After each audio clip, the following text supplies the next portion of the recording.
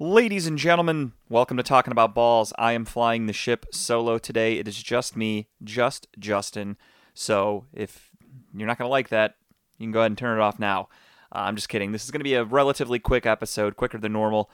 Kyle's at home. His dog had some surgery this week, so he is there helping with recovery. And I wanted to get this episode in because we want to try to keep up with the weekly picks, the breaking down each game every week, etc. So here I am, week 5, NFL season, getting ready to kick off. For the record, it is 7:30 p.m. right now. I will be doing picks, so just in case, I don't think I'll miss kickoff, but just to be safe, let's give a little tease for picks later. We both went with the Rams, so that's going to start off the Thursday night. We think the Rams are going to beat the Seahawks tonight. I wanted to get that one out of the way just in case there's any discrepancies with when I can post this and when people hear it, to know that we got our picks in on time. No funny business from either side. Let's get into it. So week 4, Browns played the Minnesota Vikings. Very unexpected game from what most people thought.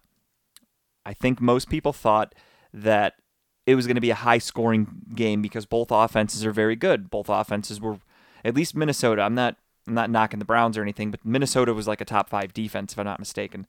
The Browns offense has been kind of puttering along, if you will. They have been stumbling, getting a little worse every week, which is not a good thing. As the season progresses, you want to get better, not worse. And the Browns have unfortunately been getting a little worse.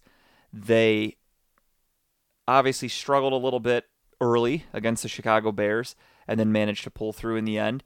And against Minnesota, it looked like it was going to be a barn burner. We had Minnesota got the ball. They drove right down the field, scored a touchdown, no questions asked, no problem. Okay? 7-0 right off the rip. Browns get the ball, Browns drive, Browns get stuffed. I think, if I'm not mistaken, we got stuffed the first drive. A goal line stance by Minnesota. I could have my timeline wrong, but either way, it's not important. I'm not going to break down every snap. But kind of looked like it was going to be a high-scoring game. Offenses were moving, having no issues. And then all of a sudden, the defenses put the clamps on. Well, I take that back. Cleveland's defense put the clamps on. Minnesota's defense just played defense, and Baker Mayfield was inaccurate as fuck. It's not breaking news.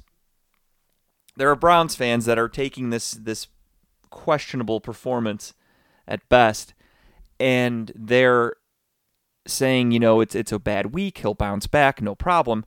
But statistically, he's just going right back to what I told you guys he is and has been his entire career. He started the first 2 weeks off, he was the league leader in completion percentage. Made me look like a complete idiot because, as you guys know, I've been hounding Baker Mayfield's completion percentage, or pounding it into your heads, I guess, about how it's near the bottom of the league and it's unacceptable for a number 1 pick.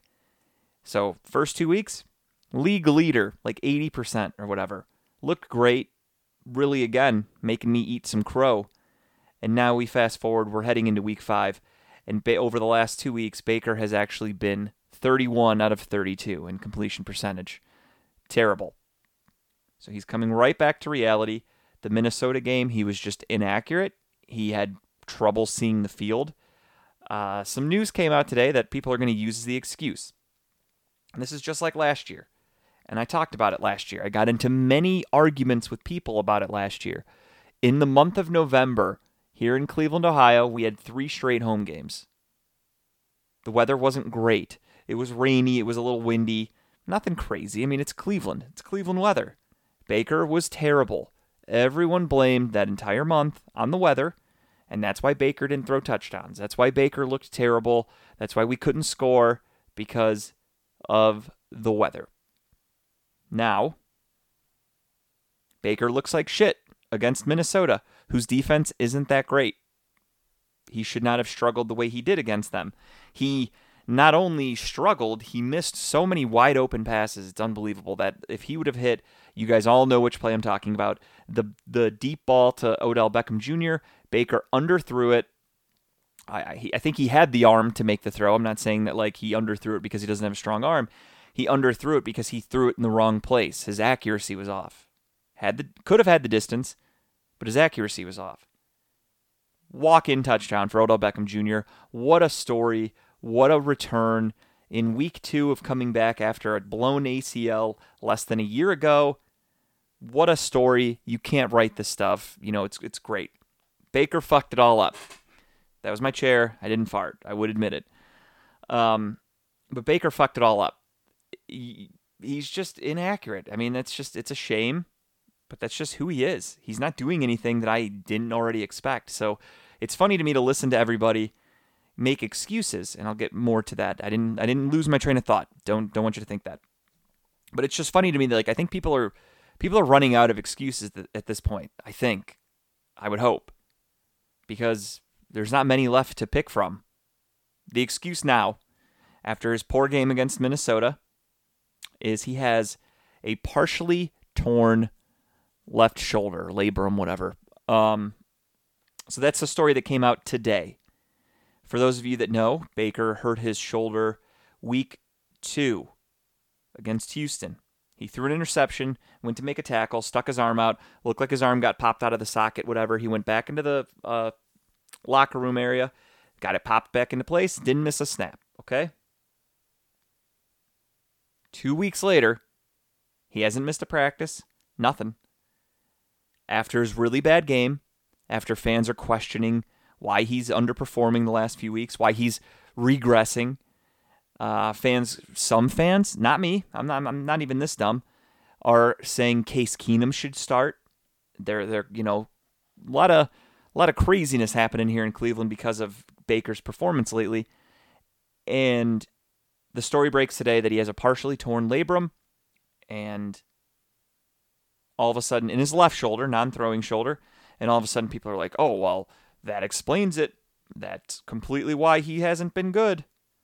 Now, my issue with that is 2 days ago, I think it was Monday, Tuesday, Kevin Stefanski had a press conference. Maybe it was Wednesday, I don't remember. He said that Baker's injury from week 2 has not affected him one bit. And they were like, well, how do you know? And he's like, based off what I see in practice, it hasn't affected him one bit. So the head coach is saying that your shoulder isn't an issue. Then the next day, they release it's a torn labrum to make everyone go, oh, well, shit. So I think here's my theory, conspiracy theory time, ladies and gentlemen. We don't do this often, but here's what I'm thinking. Hear me out. I'm thinking that the Browns know that if Baker underperforms on Sunday, let's say we're getting blown out at halftime. We'll say 28-0 halftime. We're losing to the Chargers. Maybe they bench Baker. Now this torn labrum excuse makes everyone go, well, they're just being smart. They're letting him rest. They don't want him to get hurt. Rather than, oh shit, Baker got benched because he's playing like shit. So to me, it's an excuse. It's the scapegoat. It's to not hurt feelings, to be nice about it, ease Baker onto the bench. I don't think it would be a permanent thing, but I do think that if he does play like shit on Sunday, there is a chance that he gets benched. And especially because of that news that came out today about the torn shoulder, that he got his MRI right after the game against the Texans. So we'll say he was in and out of the MRI machine by 6 p.m. I'm being generous. 6 p.m. Sunday, September 18th. Okay? Now, we're in October. It's been weeks since Baker hurt his shoulder. All of a sudden, or my date's wrong, I don't even know. No, that makes sense. Yeah, I forgot the Chicago game. Yeah, I'm right. Fuck you. So now we fast forward to today. It's been 2 weeks, almost 3 full weeks since the shoulder issue. Now they say he has a torn labrum. Where's our MRI machine from the fucking 1800s? Why did it take almost a month to get MRI results for a professional sports team? Or is it bullshit? I'm calling bullshit again. I think it's the Browns are either working this in multiple ways. They're either doing this as a not PR stunt, but they're doing this as a way to lessen the negativity on Baker. They don't want fans going crazy, which I also don't really think they care. But again, I think it's just, in the grand scheme of things, it's so if he plays poorly on Sunday, They have a better excuse to pull him from the game. That's my thoughts. That's my theory. Other than that, yeah, I think it's bullshit. I think the timing's way too convenient. I remember another radio show was talking about this today too. I remember last year against the Bengals, the Odell injury game. Baker started the game off like 0 for 5 or 0 for 6 or something like that. And he threw an interception, and then all of a sudden they released the news that, oh, Baker's been playing with broken ribs or something like that. Or I forgot when they claimed he got them, but they're all of a sudden like, oh, Baker has broken ribs. So you're like, oh, well, that's why he's playing like shit. He has broken ribs. And then he goes on to go like 22 of 22, and we win the game because he was lights out for that rest of the game.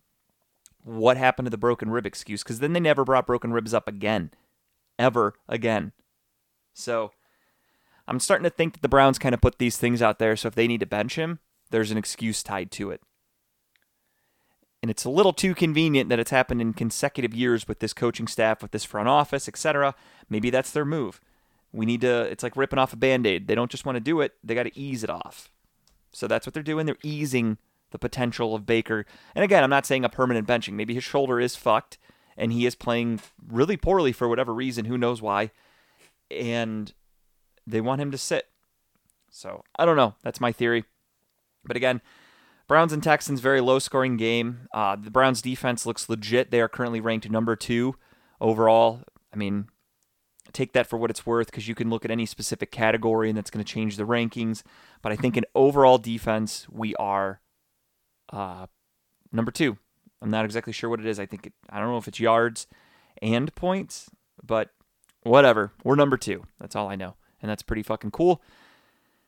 This week could be a different story, though. We are going up against the high-powered Los Angeles Charger offense, led by young Mr. Justin Herbert. And they put on a whooping to the previously undefeated Las Vegas Raiders on Monday night. It's time to recap Week 4. We'll start things off Thursday night last week, a week from today. Bengals, last-second field goal, beat the Jags to give the Jags an 0-4 record. The Bengals never led in the entire game until the very end.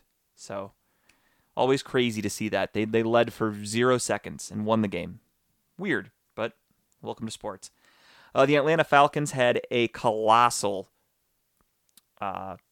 collapse, I guess is the term, against the Washington football team. Atlanta just seems to continuously do that. I mean, they were up at halftime. I forgot the exact score, but I want to say they were up by like at least a touchdown, maybe 10 points or so, or maybe 2 scores into the fourth quarter, and they blew it. So the Falcons continue to collapse. Nothing changes. Bills beat the fuck out of Davis Mills and the Houston Texans. They forced 5 turnovers. I'm sorry, I thought that was a 6. And they won 40-0. So Bills look like a little bit of a threat. I think they took week 1 a little lightly against Pittsburgh, and they have righted that ship. I picked the Lions to win last week for whatever reason against the Browns. The Bears looked terrible. Matt Nagy still looks like he doesn't know what the fuck he's doing for the most part. But I really thought the Lions were going to come to their own and win this game. They did not. Justin Fields looked good. Matt Nagy actually coached a decent game. He stopped calling the plays on offense. He let somebody else do that, and they won. And now Justin Fields has officially been named the starter for the Chicago Bears moving forward. So congrats to him. The banged-up Panthers get their first loss of the season, handed to them by the Dallas Cowboys. Dallas Cowboys look legit. Their defense is actually pretty fucking good, especially compared to what it was last year. But just overall, they do look really good. So the Cowboys are a big threat in the NFC. They took down the Panthers, who were without Christian McCaffrey, who were without J.C. Horn, but who now have DJ Henderson and Stephon Gilmore. They made a couple of trades over the last week. I think they made this trade like Thursday, or I don't even know when the fuck this trade was. But whatever.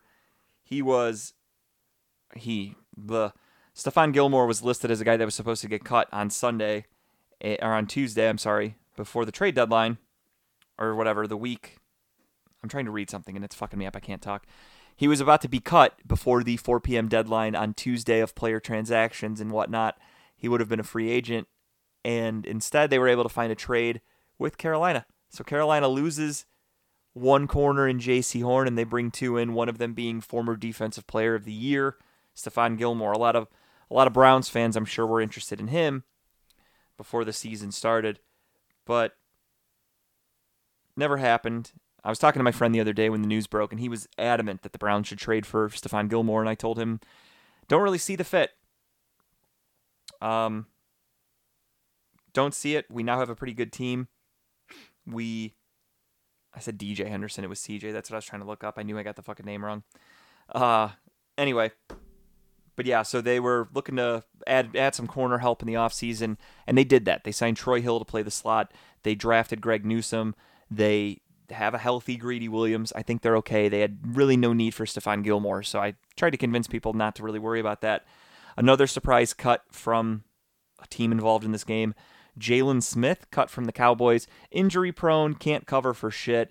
Really just hasn't been that good in the NFL. And the rumor is that he had an injury clause in his contract that if he got hurt, the Cowboys owed him the full amount. Because he gets hurt all the time, the Cowboys said, how about you void that, or else we're going to cut you. He said no, and they said, okay, we're going to cut you. So they cut him. He has already found a new home, though. He has signed with the Green Bay Packers, so we'll see what happens there. 38-6, the Cowboys, or 36-28, I read ahead. The Cowboys beat the Panthers. Colts and the Dolphins, I picked the Dolphins here because the Dolphins showed a lot of heart, and they must have blown their load against the Raiders the week before because they lost 27-17. Colts win that one on the road. Browns 14, Vikings 7, already talked about that one. Giants get their first win of the season, a surprise win in overtime against the New Orleans Saints. Daniel Jones has surprisingly looked not terrible. Has he been good? Do I have any interest in him playing for my team? No, but he's actually looked kind of good. The Saints, again, the Jekyll and Hyde. They're really good, then they're bad. Then they're good, then they're bad. So if you're picking at home this week, I would probably pick the New Orleans Saints. And this is not gambling advice. The New York shit Jets get their first win of the season. The Titans are banged up as fuck. They had no Julio Jones, no A.J. Brown. They still managed to score 24, but it wasn't enough. In overtime, the Jets win with a last-second field goal, 27-24. Chiefs beat the shit out of the Eagles. The Eagles look terrible. They have no identity. They're just a bad team, but they can score some points, so I'll give them that. But 42-30, I don't know if that's more of a testament to the Chiefs' shitty defense or the Eagles' offense can move a little bit, but overall, they suck. So 42-30, Chiefs beat the Eagles. Surprise game of the week, in my opinion, staying undefeated. The Arizona Cardinals win into LA and beat the shit out of them, 37-20. Really isn't even as close as the score sounds.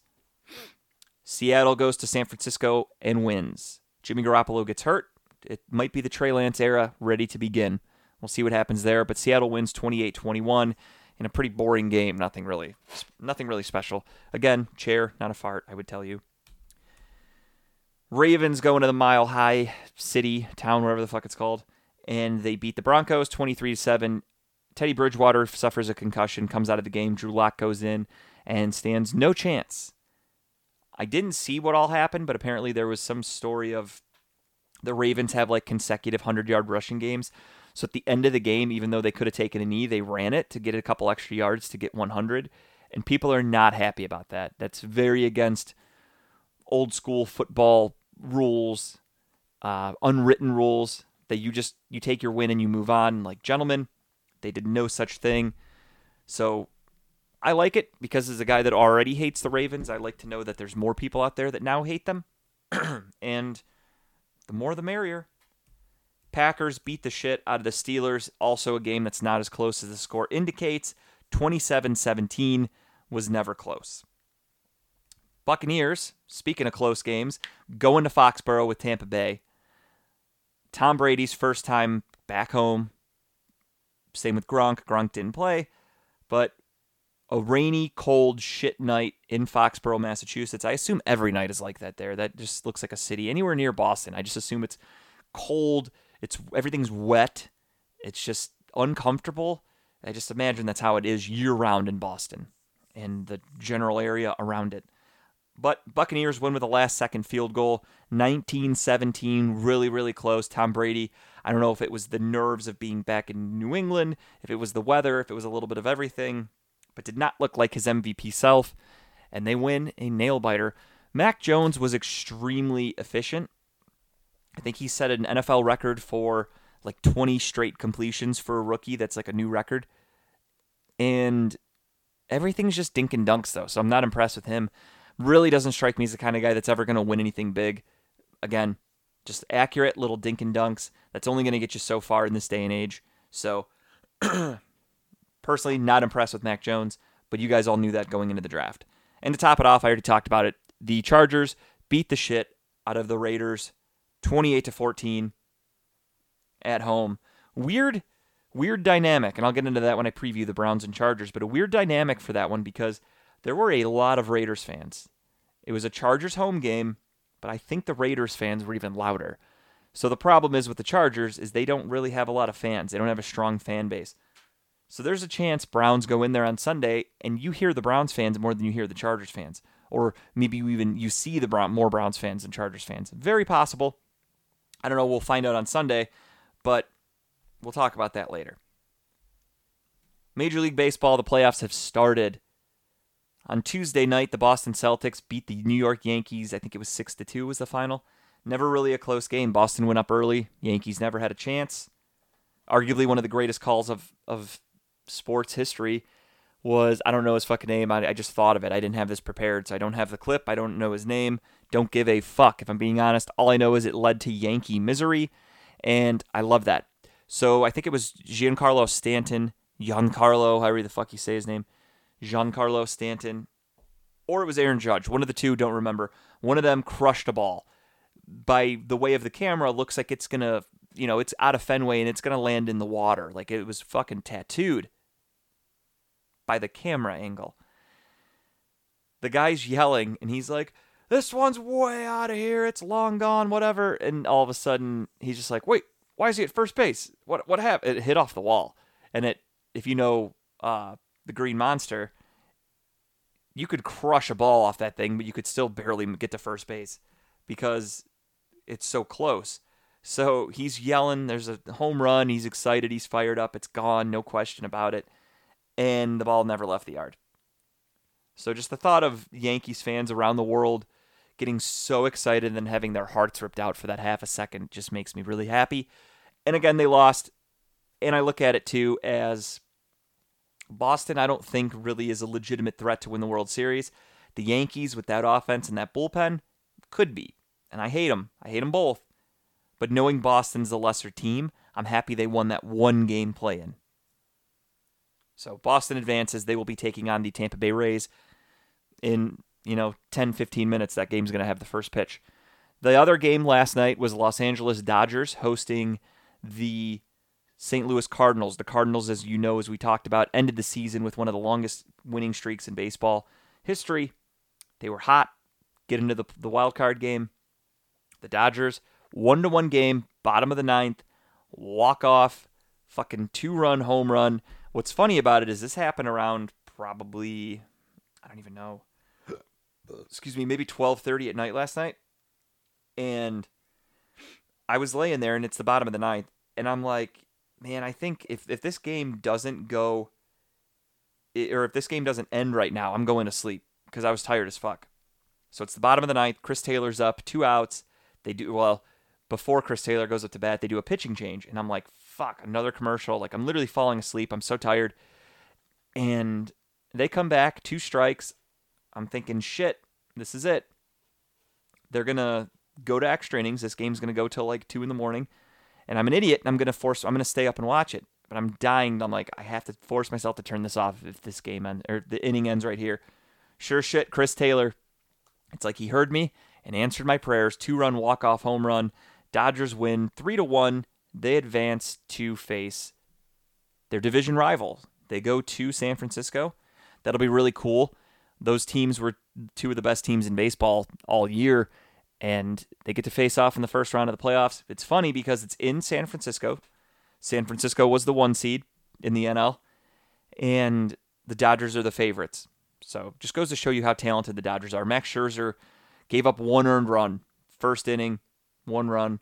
And he still only made it 4 innings. He's still, like, it's crazy that 1 run, he got pulled after 4. And that's all they ever gave up. So that Dodgers bullpen is fucking amazing. It's dynamic. I look forward to the playoffs starting. Game 1 between the Astros and the White Sox, I'm guessing is over. I actually didn't check the final score for that. Sorry, I was reading. Yeah, 6-1 ended up being the final. Had to look it up. So 6-1, Astros win at home over the White Sox. I expect the Astros to win that series pretty easily. They're the better team. I know that from being an Indians fan and seeing the White Sox a lot this year. The White Sox weren't really able to put it all together. And Tony La Russa is a fucking dinosaur. So as long as he's there in Chicago, I don't really think they stand a chance. He's not up to modern times with baseball, and he's a fucking idiot, as we all know. And then the other series in the National League, are the Milwaukee Brewers hosting the Atlanta Braves. Those games get underway tomorrow, if I'm not mistaken. So we'll talk about those then. Very excited, though. Playoff baseball, there's nothing like it. While one sport is coming to a close, another sport is at the beginning. The National Basketball Association had their first preseason games of the year this week. The Cavaliers played in 2 of them. One, they looked god-fucking-awful. The other one, they looked not bad for a team playing against a bunch of backups. And that's me being nice. The Cavs looked terrible. The Cavs played the Bulls on Tuesday night. All the starters played. A bunch of starters for the Bulls played a little bit. You saw Lonzo Ball. You saw Zach LaVine. You saw, I think, who they get, DeMar DeRozan, I think, is on their team now. So they had a lot of their starters play. But obviously it's the preseason, so you're not going to play these veterans, the whole game. Nor did they need to. I think it was Monday night that game was on, or maybe it was Tuesday night. And it was Tuesday night. Excuse me. And I was watching it during the American League wildcard game. I'm flipping back and forth. In the second quarter, the Cavs were down by like 5. They were hitting some shots. They were playing a little defense. I'm like, okay, this actually might turn into kind of a fun back and forth game to watch. The Bulls aren't that good of a team, nor are the Cavs. So again, my first thought is just this could be a fun game to watch, so I'll keep an eye on it. I go back to watching the baseball game. I forget the Cavs were playing, so halftime comes and goes. The second half starts. I miss a few minutes. I turn it on. I think there's about 5 to 7 minutes left in the third quarter. Cavs are down by 40. 4-0 in the third quarter. They were already blown out, dead, lifeless, miserable, and it was barely past halftime. Usually teams can kind of keep up with each other for a little bit. Especially a quote-unquote up-and-coming team with all this young talent. And you're taking on a newly Frankensteined Bulls team. And I say that because they do have a lot of new pieces. They now have Alex Caruso. They have Lonzo Ball. They have DeMar DeRozan. They have a lot of new people. Again, they're all good players for the most part for what they are. But they're all playing together for the first time. Here's a Cavs team with Jared Allen, Darius Garland, Isaac Okoro, Colin Sexton, newly acquired. You do have some new guys. You do have Evan Mobley, your rookie. You do have Ricky Rubio coming off the bench. But for the most part, a lot of those guys played together. And they played together a lot. Most of last season. And they managed to go down by 40 points halfway through the third quarter against a Bulls team that a lot of people think will be at the bottom of the league with the Cavs. Fighting for like a low seed. I don't mean like I could very well see the Bulls be a playoff team, but it would be a low seed. Right there with the Cavs. So pathetic performance. Then they took on the Atlanta Hawks last night, who I didn't watch the beginning, but I'm willing to bet Trae Young did not play. Most of their bigger name players did not play. Cavs won. It was a close one. Came down to the end. Some clutch free throws sealed the game. I think it was after all was said and done, it was a 3-point game.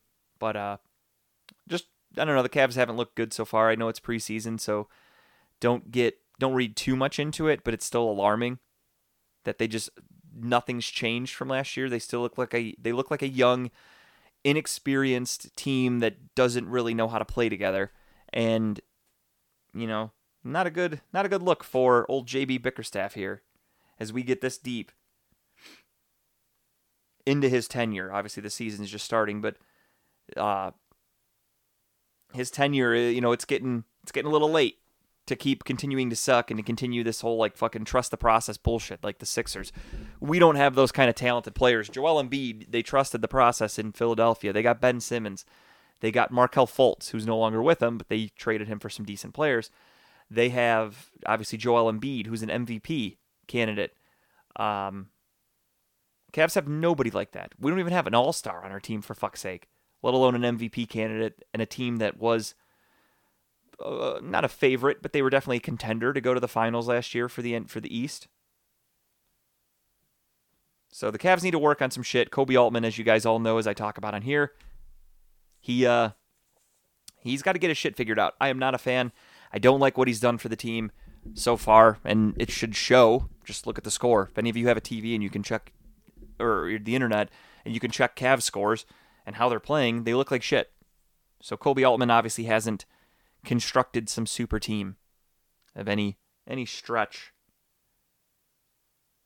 Staying in the NBA, there was a story that came out today I wanted to talk about really quick. I didn't really read it a ton, to be honest, but the reason I bring it up is because it involves many ex-Cavaliers. So former NBA players charged in $4 million healthcare fraud scheme. Again, excuse me, there it is. I knew I had to burp. I'm yawning. I'm sorry. But again, I didn't read the whole thing.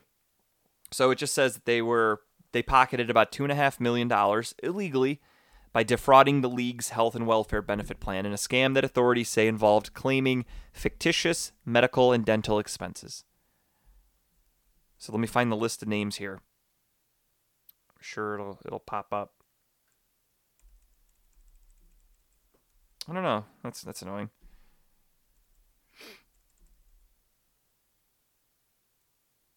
All right, well, it doesn't just have a straight-up list, but I know for a fact Terrence Williams, not an ex-Cavalier, but Terrence Williams, ex-Cavalier Jamario Moon, Darius Miles, Shannon Brown, not a Cavalier, but Big Baby Davis. I'm just going to start naming people. Tony Allen. Where are we at? Sebastian Telfair. He was one of them. Melvin Ely. Ruben Patterson.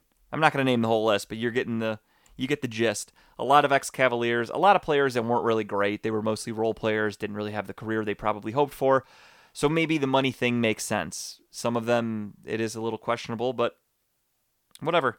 I thought that was kind of funny. So they're defrauding the NBA ex-player, health insurance shit. So again, 18 players charged. I'm curious as what's going to happen. Is it going to be jail time? Is it going to be some slap on the wrist fines? Like, what are we looking at? And how does this work for their future?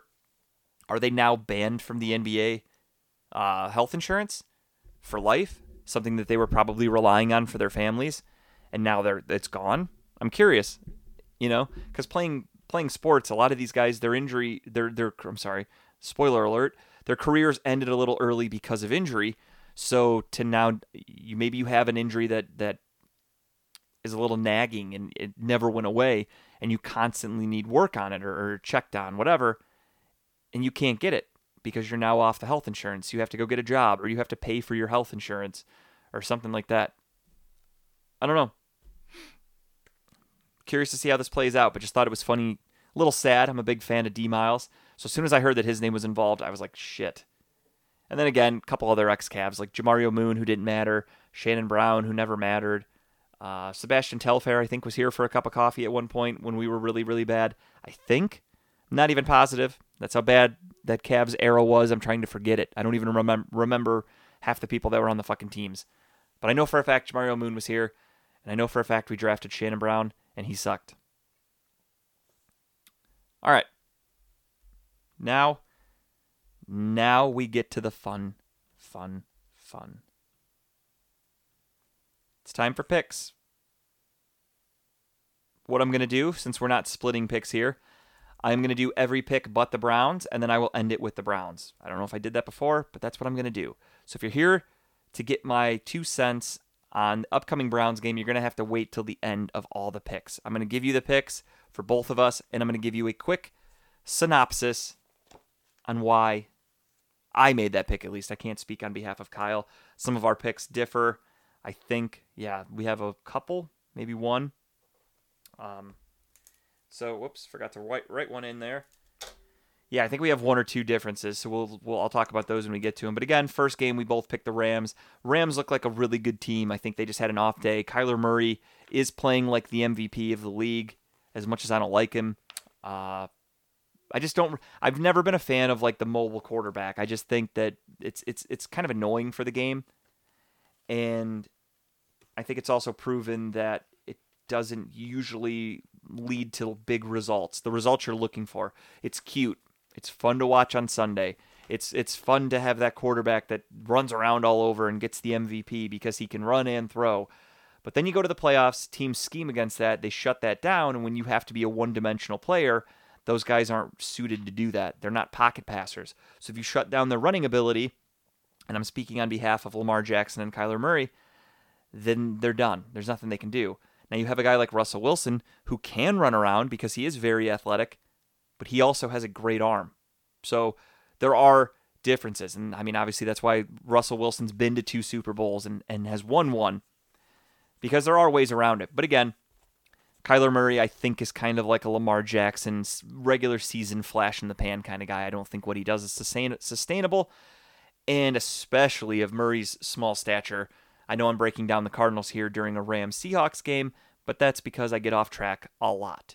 But anyway, so Kyler Murray with his small stature, I could see him getting banged up pretty easily, and that's what ended up costing them the playoffs last year. If you guys remember, I know the Cardinals are 4-0 right now, but last year they got down to the last game of the season, and it was the Rams against the Cardinals. Winner wins the division, goes to the playoffs, or gets a wild card spot, whatever the fuck it was. I don't remember. Both teams, both starting quarterbacks were hurt. I don't even remember who the starting quarterbacks were for each team, but they were 2 guys that I truly don't remember. The Rams ended up sneaking away with the W and getting the playoff spot. But again, if Kyler Murray was healthy, there's a good chance they probably would have won that game and went to the playoffs in his second year in the NFL. Instead, they had to spend a lot of money in the offseason. They had to revamp the offensive line. They had to add A.J. Green. And I think in the regular season, that's something that the Rams aren't going to really prepare for. And that's what happened on Sunday. That was my long-winded way of getting to this ending here.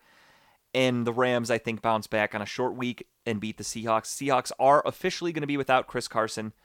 And I think that's a big loss for them. Obviously, their passing game's really good, but it is going up against a really stout Rams defense. And I think without the threat of an actual running game for the Seahawks, making them kind of one-dimensional, I think that's going to spell very well for the Los Angeles, almost called them St. Louis Rams. So that's both of our picks. Next up, we have London, mate. 9:30 a.m. Jets take on the Atlanta Falcons. I'm not going to lie to you. I have the Atlanta Falcons picked, but I'm not going to be surprised if the Jets win. Let me tell you why. The Falcons aren't a very good team, as we know. There's no home field advantage because it's in London. The Jets aren't a very good team, and there's no home field advantage because they're in London. Same things. Just announced today, Calvin Ridley will not play on Sunday for personal reasons. Calvin Ridley is their best offensive player. Calvin Ridley leads the league in targets, if I'm not mistaken. He gets the ball thrown to him more than anybody. If you put a gun to my head, I couldn't even tell you who their backup wide receiver is. Not even backup. Their number 2 wide receiver. Truly don't know off the top of my head. I know they've been using the fuck out of Cordero Patterson, and I drafted Kyle Pitts in one of my fantasy leagues, and I know that he has done next to nothing. Hopefully that changes, because we're both going to go with the Falcons again. But Matty Ice needs to be MVP Matty Ice and get the tight end involved, and Cordero Patterson, I hope they use a shitload because I'm starting him in fantasy. So hopefully that happens. We'll see. I did not last week, and it bit me in the dick. So I'm not here to talk fantasy, but I'm not happy about that decision by me. But with that being said, with Calvin Ridley being out, I don't know. I don't know. I kind of want to go with the Jets, but I'm going to stick with my gut. I'm going to go Falcons. We'll see what happens. Again, if the Jets win, I'm going to be fucking pissed because I really am second guessing myself on that one. That's the one that I had to write down before I started talking because I hadn't even filled it out yet. On my weekly pick'ems, I already submitted the Falcons, but I really am second guessing it. 1:00 game in the States. We have Packers at Cincinnati. The Bengals are 3-1. The Packers are 3-1. I think the Packers have just kind of figured it out. I think the Bengals barely beat the Jags last week. The Bengals have they've lucked out with a couple of wins, and I'm going to go with the Packers. Pretty easy pick here, if I'm being honest. I think Kyle has the same thing. Green Bay for both of us. Next up, another sweep in the NFC North. We have I was looking at the wrong game. The Detroit Lions in Minnesota. Minnesota, again, coming off a very rough game against the Browns where the offense couldn't move. Detroit, however, I'm done picking them. Till they prove that they can win, I'm done picking them. They looked like shit last week. They're going to be without their starting first-round pick, Penei Sewell, or however you say his fucking name, the Samoan. They're without him. One of the coaches said, like, if you ask me right now, I think we're preparing to be without Penei Sewell, or Penei Sewell, however you fucking say it. So I don't know. I'm just expecting the Vikings to kind of get back on track, even though they're only 1-3. I do think they're going to continue progressing a little bit here, and the Lions just remain the Lions. So we both took Minnesota.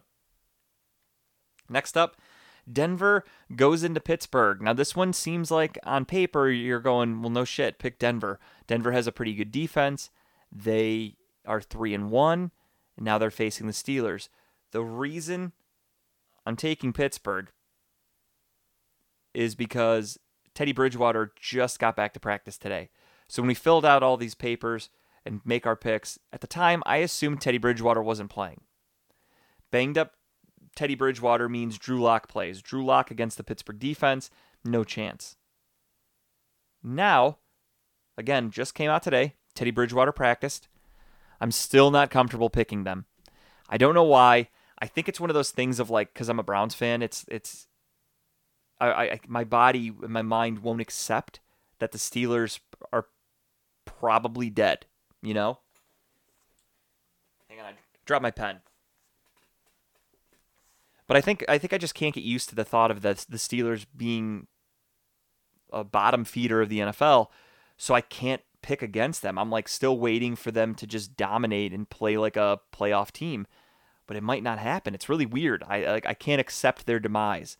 So I really want to go with Denver in this game, to be honest, especially if Teddy Bridgewater is playing.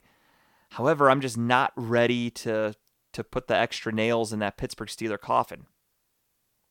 We'll see. We'll see. We both win Pittsburgh. I don't know. Again, this is one just like the Jets and the Falcons that if the Broncos win, I'm going to be mad at myself for not making that pick because I think right now I have strong indications that they'll win. Here's an easy one. Miami Dolphins don't travel too far. They go to Tampa Bay, and they take on the Buccaneers. Easy. Buccaneers are going to dominate. Dolphins, even with Tua. Tua's not a very good quarterback. Without Tua, the Dolphins just are a mess. They're 1-3. Things are not looking good down there. I know I talk up Brian Flores a lot, but I do think he's in a shit situation because of them drafting Tua. Again, they drafted Justin Herbert. I think the Miami Dolphins are a playoff team last year. They were almost a playoff team with Tua and Fitzpatrick. So imagine what they could have been with a better quarterback. And then this year, I think they really could have gone to the next step with a better quarterback. Instead, they regressed. They look terrible. I think people are going to be getting fired soon. And if the Buccaneers beat the shit out of them, there's a very good chance it happens this week. So we'll see. Interesting matchup. Interesting matchup. Two non-real threatening teams. But they've played so well on different weeks. It's weird. One week they look great. One week they look like shit. Vice versa, etc., etc. New Orleans Saints go to Washington. As it stands right here, I have Washington, as does Kyle. I don't know why, but I'm making a switch. New Orleans is my pick. Kyle's going with Washington. Again, this is very stupid. This is like going at the roulette table and seeing it went red, black, and you go, well, that means it's got to go red here then, because it went red, black, so the next one must be red. That's what I'm getting at, because the Saints were really good, then they were really bad, then they were kind of good, then they were kind of bad. I'm going with they're going to be pretty good on Sunday, and they're going to beat the Washington football team. Washington is struggling right now. I have Antonio Gibson on my fantasy team, one of them, so I know that he's been banged up. He practiced in a limited fashion today. Tyler Heineke is only going to get you as far as he can get you. He's not a great quarterback. Their defense has been playing like shit. For some reason, I just think the New Orleans defense is really going to confuse Tyler Heineke. They're going to make his day kind of long and miserable. And for whatever reason, Jameis is going to have that week where he turns it on. I think Kamara has a big game. And I'm going Saints. Kyle's going Washington. So that's our pick there. Next up, we have the Eagles taking on the Panthers. I'll start with Kyle's pick. Kyle has the Carolina Panthers winning this one. Me, I don't know why. It's really just a weird gut feeling. I have the Eagles winning. Again, the Eagles showed they can keep up with teams. They played really well against the Chiefs last week. Again, the Chiefs' defense is terrible. The Panthers' defense is really good. However, the Panthers' offense, aside from Sam Darnold lately, doesn't do much. Christian McCaffrey is looking to just hopefully play on Sunday, but to what extent, nobody knows. I don't think he's 100%. So, for whatever reason, I'm probably an idiot. I went with Philadelphia. We'll see what happens. Next up, Titans division game against the Jacksonville Jaguars. The Jacksonville Jaguars are a fun team again. They're 0-4. They almost won on Thursday against Cincinnati. After the game, beloved Urban Meyer decides to not travel with the team. He decided to stay in Southern Ohio. He went to Columbus. He went to Urban Meyer's Chop House or whatever the fuck. He owns some bar. I forgot what it's called. Draft House or whatever. Urban Meyer's Draft House, I think is what it's called. He decided to stay in Columbus instead of going down to Jacksonville with his team that just lost. He said, fuck it. And he was caught on video dancing with a woman. Well, I take that back. The video showed the woman dancing on him. And then later, she's at the bar ordering a drink. And Urban is checking her oil. That's right. The old oil change. He clearly, in the video, luckily she had jeans on, he basically had his fingers up her butthole. That's called checking her oil. It's an old saying. I believe it was made up in the Prohibition era. They used to say it. I'm not positive. Please feel free to Google it and learn amongst yourself. But yeah, so Urban Meyer was caught out there, touching women, being a party animal the day after his team just lost. Or it might have even been that same night. I'm not sure if that was taken Thursday night or if it was Friday. I think it leaked Friday, but you never know when it could have happened. But he was caught. He had to come out and apologize. They made it a huge thing. It's a bad look. It's funny as fuck. As a non-Jaguars fan, it's hilarious. But there are legitimate rumblings now that Urban Meyer is in extreme danger of being fired. And at 0-4, at skipping going home with your team, and then being caught checking oil in the middle of a crowded bar while your wife's at home babysitting your grandchildren, not a good look. Not a look the Jaguars are really hoping for right now. So not good for Urban. With that being said, I think that they continue their losing ways and the Titans win. Kyle and I are both on the same page with that one. Patriots look to bounce back against the Texans. Patriots are 1-3. Texans are 1-3. But as long as Davis Mills is the starting quarterback of Houston, that one will remain intact, and only the losses will change numerically. Patriots win this one. We both have that. Bears and Raiders. Raiders look to bounce back after a big loss. Bears look to continue momentum with winning and naming Justin Fields starter, but losing David Montgomery for like 4 weeks or whatever to injury, I think is going to really hurt them, and their offense will be very stale because of it. And I still hate Matt Nagy. So with that being said, we both picked the Raiders. Next up, NFC East matchup. New York Giants, who are playing kind of okay, against the Dallas Cowboys, who are playing very okay. Easy for me to pick the Dallas Cowboys. I think it was just as easy for Kyle. The Giants looked like they had a little bit of life in them last week in their win against New Orleans, but at the same time, I think the Cowboys are a legitimate threat for representing the NFC in the Super Bowl. So a little bit of a tougher opponent than New Orleans. That's why we both went with Dallas. Banged up 49ers go into Arizona, who are the only undefeated team remaining. The Niners are going to be starting Trey Lance for the very first time. Can he keep up with Kyler Murray in his NFL debut? I think not. We both picked Arizona to remain undefeated. Next up, Sunday Night Football, a fucking dandy. We have a potential AFC Championship matchup. Why do I say potentially? Because it already happened last year. Buffalo against Kansas City. Bills are 3-1. Chiefs are 2-2. Chiefs look like they are having some issues. They did just activate Josh Gordon to the 53-man roster, which is exciting. And they've just looked so off this year. The offense can clearly score. No problem.